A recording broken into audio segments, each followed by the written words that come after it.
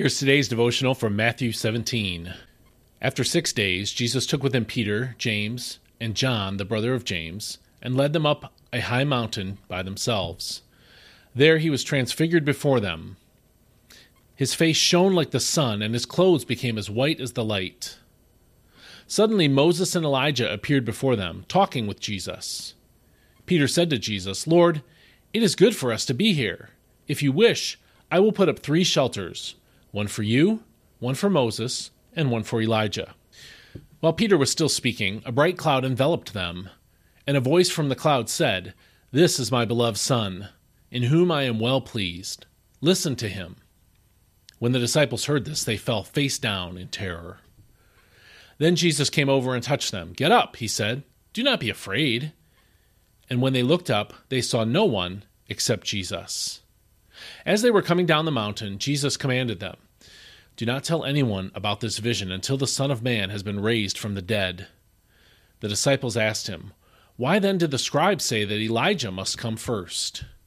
Jesus replied, "Elijah does indeed come, and he will restore all things. But I tell you that Elijah has already come, and they did not recognize him, but have done to him whatever they wished. In the same way the Son of Man will suffer at their hands." Then the disciples understood that he was speaking to them about John the Baptist. When they came to the crowd, a man came up to Jesus and knelt before him. "Lord, have mercy on my son," he said. "He has seizures and is suffering terribly. He often falls into the fire or into the water. I brought him to your disciples, but they could not heal him." "O unbelieving and perverse generation," Jesus replied, "how long must I remain with you? How long must I put up with you? Bring the boy here to me." Then Jesus rebuked the demon, and it came out of the boy, and he was healed from that moment. Afterward, the disciples came to Jesus privately and asked, "Why couldn't we drive it out?" "Because you have so little faith," he answered.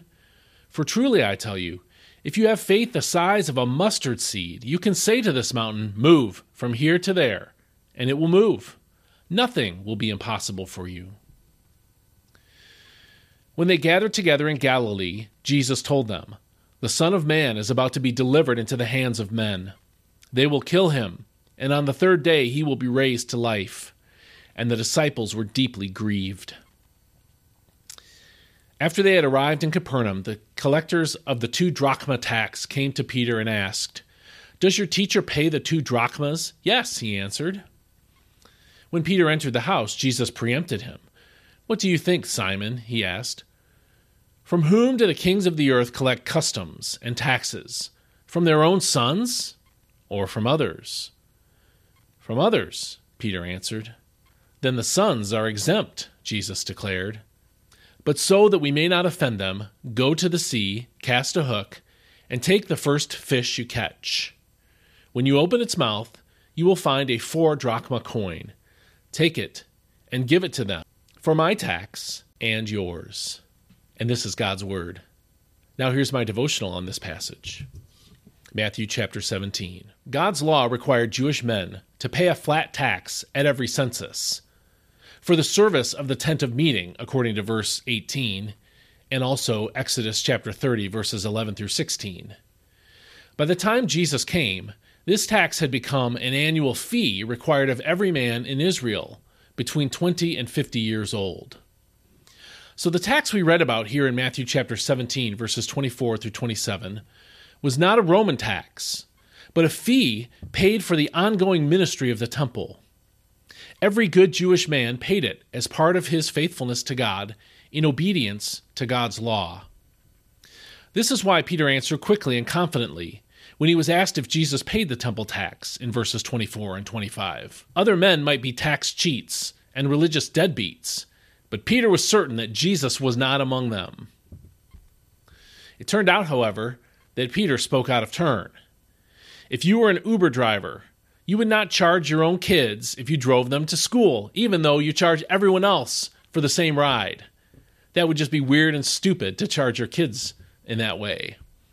Likewise, Jesus did not pay the temple tax because he's the Son of God, as verse 5 reminded us.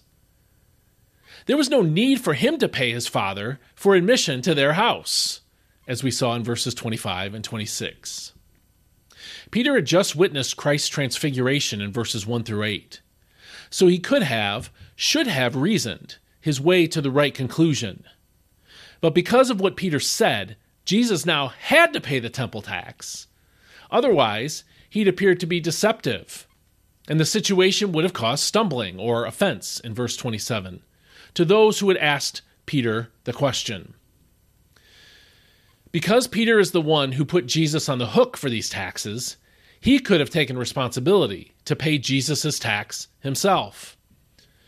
Christ could have insisted that Peter do so for the same reason. Here, you need to learn your lesson, Peter, so pay my tax and yours. Instead, Jesus told Peter to go perform a miracle that would pay both Jesus and Peter's tax, according to verse 27. This story demonstrates the implication of two truths in this passage. One is that Jesus is the Son of God, as the Transfiguration demonstrated in verses 1 through 8, especially verse 5. The implication of that truth is that the temple belongs to him, so he doesn't need to pay for it. A second implication grows out of verses 22 and 23. There, Jesus predicted his death. That passage did not explain that Jesus' death would cover the disciples' sin obligation before God, but we know that was the purpose of it. Here, Jesus takes on the obligation of Peter, providing for his temple tax as well as the one Peter's quick mouth obligated Jesus to pay in verse 27. Instead of making Peter pay these obligations himself, Jesus provided payment for Peter's obligation to God if Peter believed and did what Jesus told him to do in verse 27. This is a simple illustration, then, of what Christ has done for all of us. Not only are we obligated to serve and worship God, but we incur greater obligation to him every time we speak untruthful words or do evil things. Yet Christ provides the means to cover all of our obligations to a holy and perfect God. And of course, he did that through his death for us on the cross. Here's another truth to think about from this passage. How confident are we that the things we say are true or false based on our faith relationship with God? When people ask us if a loving God would send people to hell, or would God ever disapprove of two people loving each other, even if they are the same sex, or one is already married, or a guy and a girl want to live together without getting married? Would God disapprove of that? What about if someone asks us if Christianity is the only way to God? Or could a sincere adherent to another religion who never heard the gospel, could that person be saved? Or any other of a long list of questions. Do we give scriptural answers to these questions? Or do we answer off the cuff, based on our assumptions on God's behalf, like Peter did? What about if someone asks us if all infants who die go to heaven? Or whether or not Jesus would vote for a certain presidential candidate? Do you speak your answer confidently like Peter did in verse 24? Or do you talk through scriptural principles with the person who asked you, like Jesus did with Peter? We are too often too quick with our words, too confident about our answers. There are biblical principles that apply to any question in the previous paragraph and in any other kind of question that we may face.